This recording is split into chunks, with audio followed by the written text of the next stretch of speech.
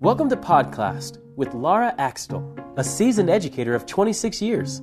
In each episode of Podcast, Laura explores a current educational topic from a variety of perspectives to identify practical solutions to help improve the future of education. Podcast is brought to you by Reading Horizons. Visit readinghorizons.com to learn more. And now, Podcast with your host, Laura Axtell. Thanks so much for joining us. I'm Laura Axtell, your host. Today's episode is part one of a two-part series on adolescent literacy. This topic is one we often don't hear enough about. How do we engage adolescents, especially boys, in reading and writing? How important is motivation? And what can teachers do to support it? Do teachers have an understanding of the types of reading materials that might increase the literacy lives of adolescents? Our guest on this episode is Dr. Jeffrey Wilhelm, Professor of English Education at Boise State University. Dr. Wilhelm and Dr. Michael W. Smith from Temple University have conducted research and co-authored several books on this subject. I think you will find their information fascinating and their recommendations valuable. Part two will feature Dr. Smith and an educator who works with high school students in an alternative school setting. Dr. Wilhelm, thank you so much for joining us today on Podcast. It's a great pleasure to be here. So your books have made a huge impact on me as an educator because for the first time I was reading about the differences with adolescent literacy, and especially as that relates to boys. So could you talk a bit about how adolescent literacy is different from reading and writing in the earlier grades? Well, there's a lot of ways that it's different. One that pertains to reading is early on in kindergarten, first, second grade, what you're reading is narrative, which Barbara Hardy, the brain researcher, describes as the primary mode of mind. And it has visual supports and pictures, and it invites collaboration, you're read aloud to. And then suddenly, you start getting into fourth, fifth grade, and everything's more complex. Genre becomes complex, genre becomes mixed. You start reading textbooks, which is the densest form of nonfiction known to humankind, and things just get harder. I found that in teaching graduate students who are teachers, who are very good readers and very avid, that I need to teach them how to read abstracts and literature reviews. And it's not because they don't know how to read. It's because they've never seen a methodology section before and they don't know the conventions. So reading gets much more complex in conventional terms as you go through school. And you're also being asked to read to do work. In early grades, reading is often taught as reading, but later on, reading and writing are used to get things done, to understand, to have a functional value. And partly as a result, reading doesn't really get taught much after second grade. Dick Allington has written about this quite often, and I actually heard him give a speech where he said, we don't teach reading at all after second grade. And reading is something that's so complex and increases in complexity as you go through your life that you need to be taught it in every subject all through school. And these two women in front of me started to whisper, and it turned out they were second grade teachers. And so they raised their hands, and the one woman said, we don't teach reading. We expect the first grade teachers to have done that. And Allington, he's quite a character, and he just exploded, and said, it's worse than I thought. And he began to talk about how reading is often equated with decoding, but that when you start thinking about comprehension and the uses of literacy, it becomes something much, much more complex that requires teaching throughout your life.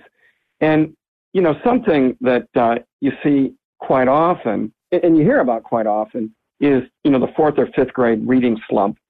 And one of the things that we found in our research is that it's really not a slump. It's that the text got harder and nobody was helping the kids to read or write those kind of text. So I think that that's a major difference that you've seen. And the term literacy obviously means a lot of things to a lot of people. Let's go back to that decoding piece that you mentioned.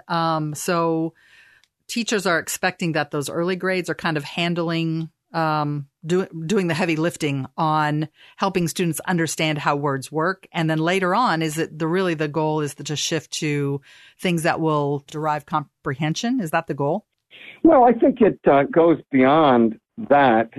it certainly involves comprehension, but I think it involves functionality. We read as we get older to do work, to understand, to apply what we've learned to solve problems. And so that just makes the whole literacy enterprise much more complicated. So you have focused much of your research on adolescent boys, and your book with Dr. Michael W. Smith, Reading Don't Fix No Chevys, is really eye-opening in so many ways. Could you discuss what you found about how boys read and engage with different kinds of text, and what qualities of text appeal to boys? I'm very happy to do that, but at first I want to give a disclaimer that, one of the things we found in our study, it was a study that was qualitative, and there were 52 boys involved, and it took 3 years. And one of the things we found is that the boys were way more different than they were alike. And so it made us very hesitant to paint with too broad a brush. But when you look at the research in general, and when we looked across the boys in our study, there are certainly things that are very clear general trends. That boys take longer to learn to read than girls do. Boys read less than girls read. Girls tend to comprehend narrative text and most expository text significantly better than boys do. Boys generally have lower estimations of their reading abilities, and that is a problem over time. They increasingly consider themselves to be non-readers or poor readers as they go through school. Boys and girls obviously express interest in reading different things. Boys are more inclined to read informational text, read magazine articles, newspaper articles. They are more attracted to graphic novels and that kind of thing. Visual text, even if they're not graphic novels, that they like to be able to visualize what they read. They like books that are edgy and subversive, that call into question the status quo. They like books that we call exportable, that you could immediately talk to your friends about it, that there would be something interesting to say or to apply. Boys tend to enjoy plot and action-driven text. The great theorist Jerome Bruner calls that landscape of action. And we found that most of the books that were being read in school were landscape of consciousness. It was more about the psychology and feelings of the characters, which did not appeal in general to the boys in our study. Boys privilege being and appearing competent above anything else. And so they liked texts that displayed their competence, either because it connected to something they knew about or were interested in and could display competence about, or because it displayed their reading competence.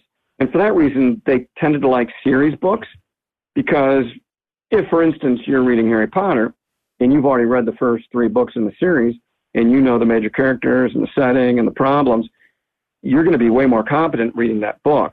And so that very much appealed to them. Interestingly, they like books. I think this goes along with the edginess that offered multiple perspectives. They really enjoyed books that offered a non-status quo perspective, which ties into a finding that they like texts that are unique and novel, that are surprising in some way, that provide a rupture to their understanding or a rupture to the way you usually read. They were hugely attracted to books that involved laughter and humor. Some of the middle school kids in our study were still reading Captain Underpants and things like that. They loved Far Side cartoons, Calvin and Hobbes, anything that made them laugh. That also connects to the exportability. They'd say to their friend, oh, listen to this. So, in general, they like text with powerful, exportable, usable ideas.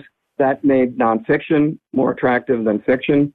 They liked quick reads that gave them a visible sign of accomplishment and that lent themselves to immediate use and application. So, those are just a few of the things that we found. And interestingly, those don't tend to be the kinds of text that are privileged or taught or even encouraged in schools.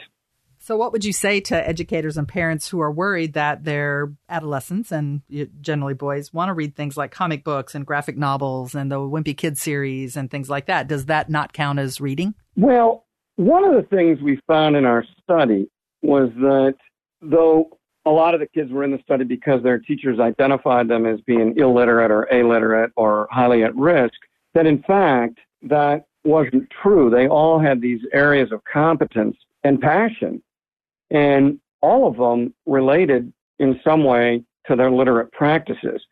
So I guess one piece of advice is stop defining literacy so narrowly and stop defining worthy text so narrowly.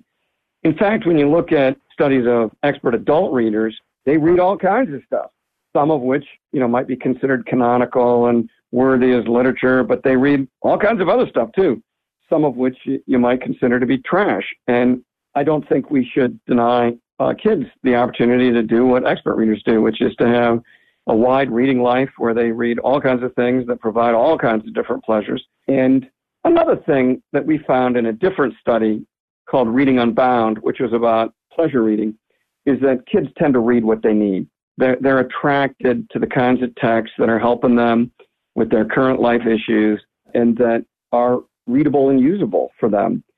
So, for instance, in that study, a lot of the kids who were in middle school were reading vampire novels.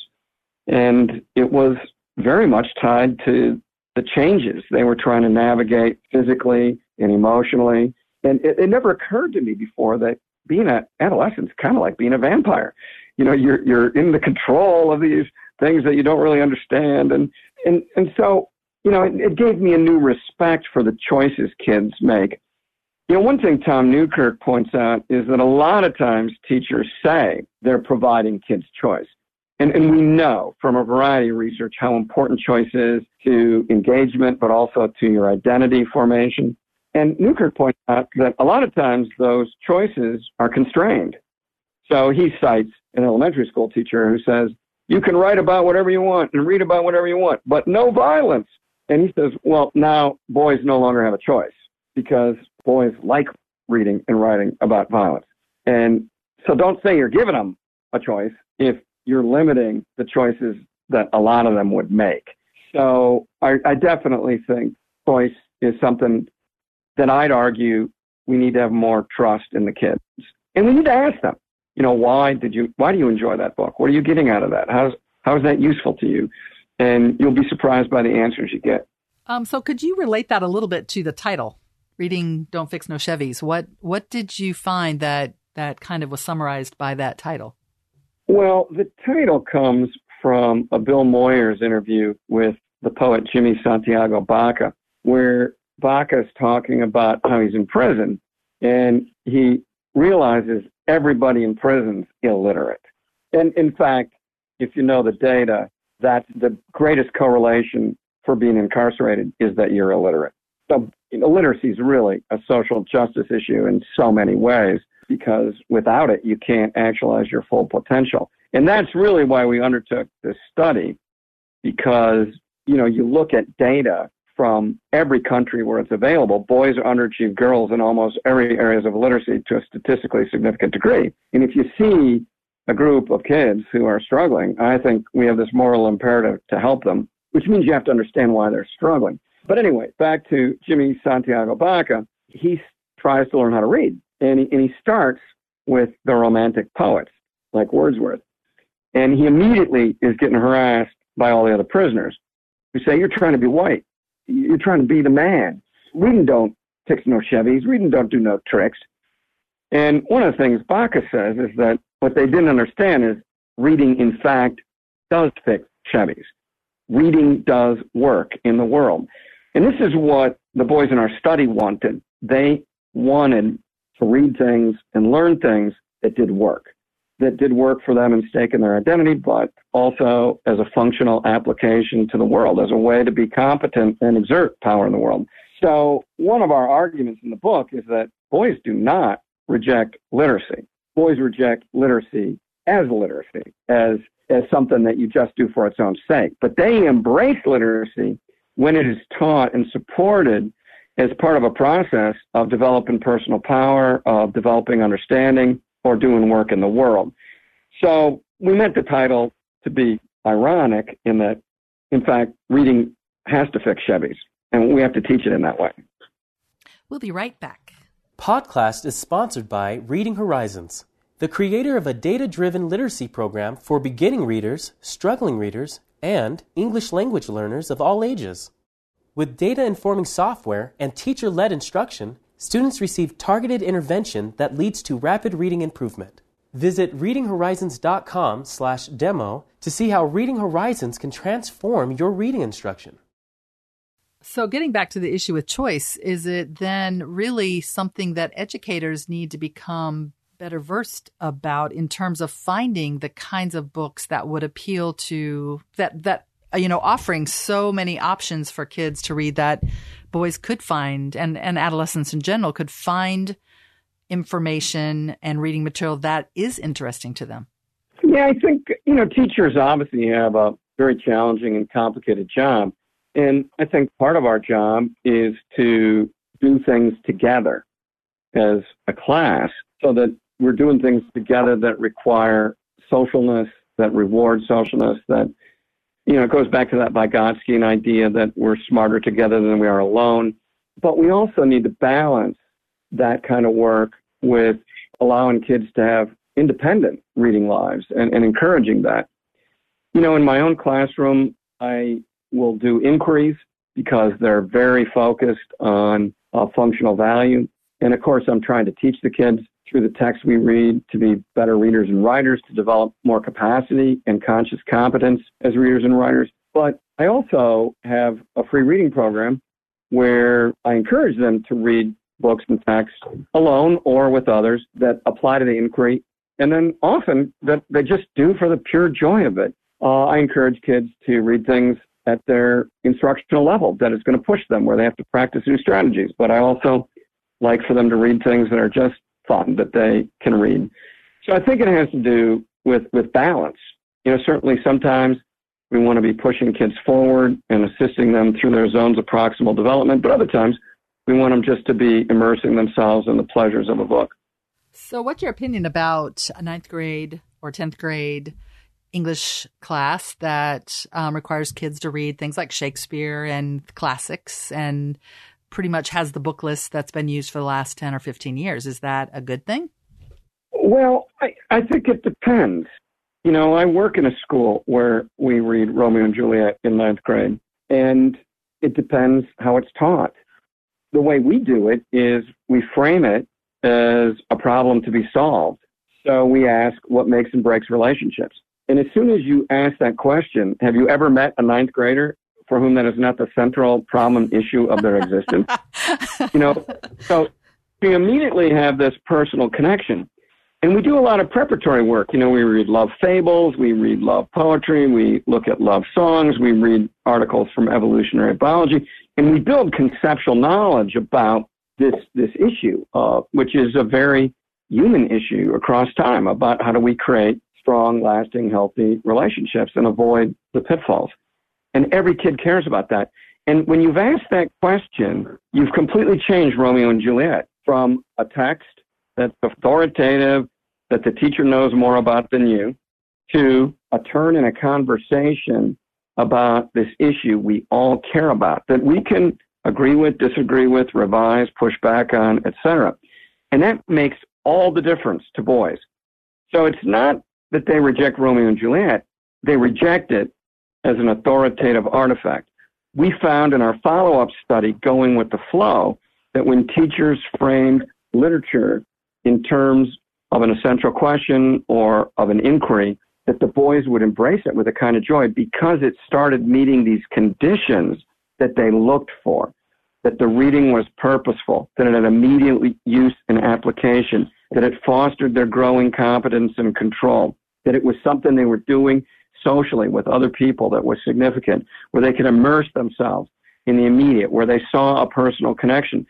So I wouldn't reject traditional forms of curriculum or canonical text. I would just say, how are you teaching it? And are you creating these conditions of flow? Are you meeting these conditions of motivation that the boys look for in their reading and, in fact, in all their learning? Well, that kind of leads to the next point, which is I was really fascinated with your findings regarding how reading has been kind of feminized. What did you mean by that, and what are the implications for educators? Well, this really isn't our finding. This is something that's been widely written about that we use in the book by citing other researchers. And we primarily cite this Australian researcher named Wayne Martino and a British researcher named Elaine Millard. And, what they found was that when you look at popular cultural images of reading, in fact, there's a researcher named Sherland who's done a very interesting series of studies on this, and she's found that despite the fact that libraries solicit professional athletes to be part of reading promotions, and you see Shaquille O'Neal in the library saying, read. Despite that, well over 80% of any image in popular culture, in a magazine, in movies, etc., of people reading are of females. And usually they're reading alone or with other females. Now, Vivian Paley, in her seminal work on kindergarten kids, makes the point that boys are very, very keen to position themselves as not female. And they will go to great lengths to reject anything that they see as being feminized.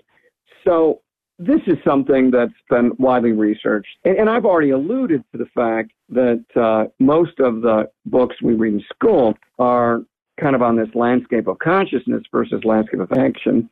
We mostly teach literature that's about relationships and feelings. We don't focus much on functional applications. So in those ways, boys can see reading as feminized or perhaps just as not meeting their needs or not meeting their immediate interests. We had a lot of counterexamples to this kind of feminization. Teachers who would teach in such a way that boys would just love reading Romeo and Juliet or even Jane Eyre or Wuthering Heights. But it had to do with how they were framing the text as a problem to be solved that connected to their lives. And we found that boys would engage with pretty much any piece of literature if the framing and instruction captured what Csikszentmihalyi calls the conditions of flow experience. So, based on your research and experience with students and research that has been done previously, and much of which you outlined in your follow-up book that you mentioned, Going with the Flow, what recommendations could you offer for improving how schools engage boys and increase their literacy lives both in and out of school? The central finding, really, of the research was that boys look for very specific conditions if they're going to engage in reading or in learning or any kind of problem solving. And the conditions we found matched Csikszentmihalyi's work on flow. And what Csikszentmihalyi has found in studying men and women, boys and girls for nearly 50 years now, is that we're all motivated by these same conditions that we seek in a situation. And those conditions are a clear purpose, goals, and immediate feedback. That was the first thing the boys looked for. What's the purpose? How's this going to help me? How am I going to use it? What's the payoff? Another condition is I have a challenge that requires an appropriate level of skill, and I get the assistance I need to meet this challenge as needed to be successful. That's basically Vygotsky. Kids want to be more competent. They want to be taught in their zone of proximal development, and they want to get the help they need to be successful. The third is a sense of control and developing competence. I think that's the linchpin of motivation, certainly for the boys in our study. Anything that made them feel smarter, anything that made them feel more powerful, anything that gave them a visible sign of accomplishment was highly motivating. The fourth is that you have a focus on the immediate experience. The boys wanted a connection to current relevance. They wanted to make and do things with what they were learning. They wanted an immediate function for it. They wanted fun and humor, and the social was huge. One boy said, it's always better with friends, always. And so they really privileged collaborative learning and peer assistance and sharing with friends and negotiating and sharing what was being learned. Now, when you look at that, there's only one kind of teaching model and curriculum that meets those demands and meets necessarily those conditions of flow experience, and that's inquiry as cognitive apprenticeship. So guided inquiry. When you inquire, you've got an essential question, and that frames what you're doing as a problem to be solved. And you're going to work towards some kind of culminating project, which means you've got a functional value. When you're doing inquiry, it requires these multiple perspectives the boys like. You look at every angle of the issue, and everybody's viewpoint, everybody's past experience is immediately valuable and applicable. So the big answer to the question you're asking, to me, is teach through guided inquiry as cognitive apprenticeship. And that helps you frame reading in terms of inquiry on two levels. It means you can inquire into being more expert as a reader and writer, which they want. They want to be more competent in consciously competent ways, and into how you're learning about these conceptual topics or problems that have an immediate functional value in the world. I also think it's really important to foreground pleasure. This was a separate study, the Reading Unbound study, but we found that there were 5 kinds of pleasure that any engaged reader, adolescent reader through adulthood, was always enjoying when they were deeply engaged with the book. And the first was immersive, so it was kind of play pleasure, intellectual, figuring things out, work application pleasure, so when you get to have a functional value, inner work pleasure, where you feel like you're becoming more the person you want to be, and social pleasure. Inquiry rewards all of those. Another great teaching technique, which is rarely used in American schools, is drama and education techniques, action strategies techniques, which help you engage in that immersive play pleasure and help you figure things out and are very social. So that's another thing I'd recommend, is doing a lot of drama work. I think it's important to make popular cultural connections to what you're reading in school, and music connections. The boys in our schools, in our study, were very hip to popular culture and to music. I think it's very important to have a truly free reading program that you make social, with kids sharing what they've read and with book talks and family friends nights. I think it's important to have availability, that you have lots of graphic novels and short text and cartoons and popular cultural text and magazines and YA novels and books of all kinds in your classroom to make a case. Hey, here we read everything, and you get to choose what you want to read, and you should read what is going to be valuable and important and significant to you. I teach a lot of refugee kids and English language learners now, as well as just struggling readers, and it's really important for me to make it clear that here we read everything, and they're going to see me reading children's books and pictures books and graphic novels, because I want to make the case. Good readers read whatever is of interest to them. I think something we also neglect in school is front-loading or priming and orienting, where we prepare kids for success. So when you do an inquiry unit or you're reading a complex text, I think it's very important to prime that reading, to show the kids how it connects to things they already know and care about, and that you orient them toward the purpose and payoffs of the reading.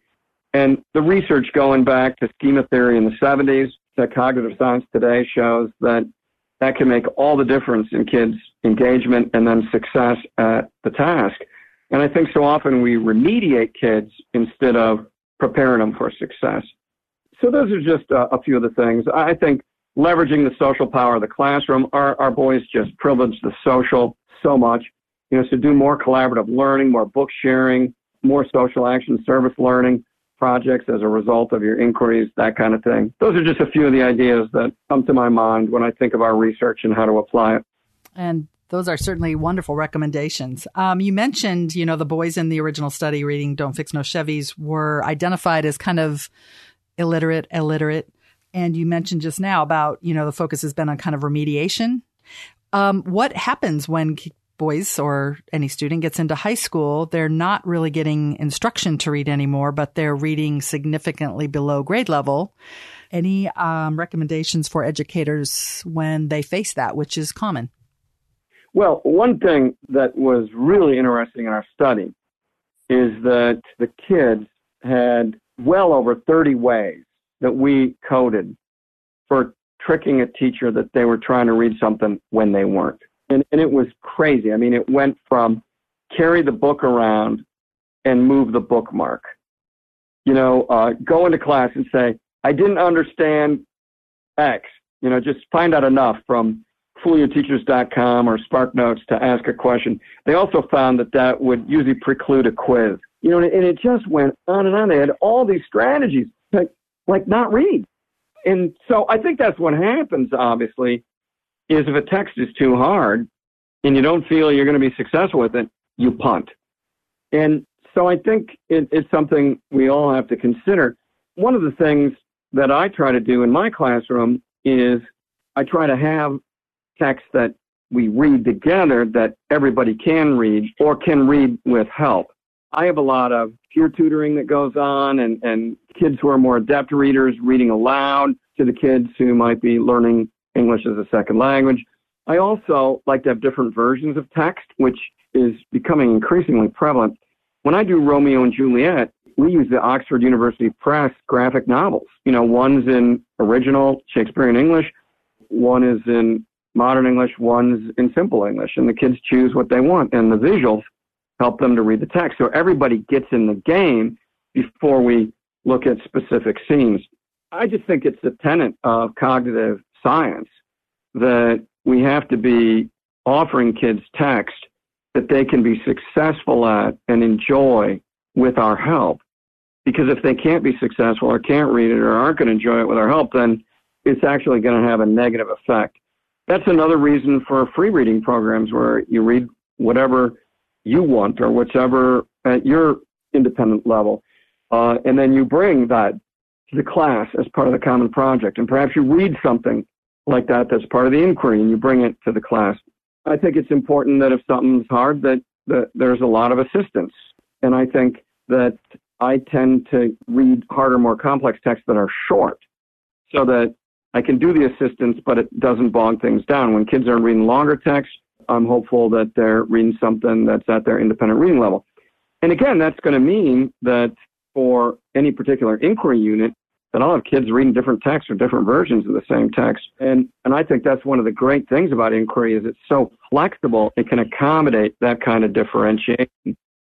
It just seems to me to be the height of insanity to be asking kids to read Romeo and Juliet or whatever text in the original if some of the kids, that's not at their independent or instructional level. And so I think we have to cast a wider net for ways to do that and for different kinds of text that we can teach. And again, I just so love inquiry because kids can read a variety of texts at a variety of different levels, but they still have something to bring to the common inquiry project. Dr. Wilhelm, this was so enlightening. I really appreciate you taking time to talk with us today. It was my very great pleasure. Thank you. Our next episode will continue this conversation. In part 2, we'll hear from Dr. Smith and Christopher Butts, a secondary educator. We hope you'll tune in. Thank you for joining us for today's episode of Podcast. To be notified when future episodes are available, subscribe to Podcast on iTunes. Also, if you enjoyed today's episode, leave us a review. Podcast is sponsored by Reading Horizons, the creator of a data-driven literacy program for beginning readers, struggling readers, and English language learners of all ages. Visit readinghorizons.com/trial for 14 days of free access to our software. Reading Horizons. Reading is for everyone.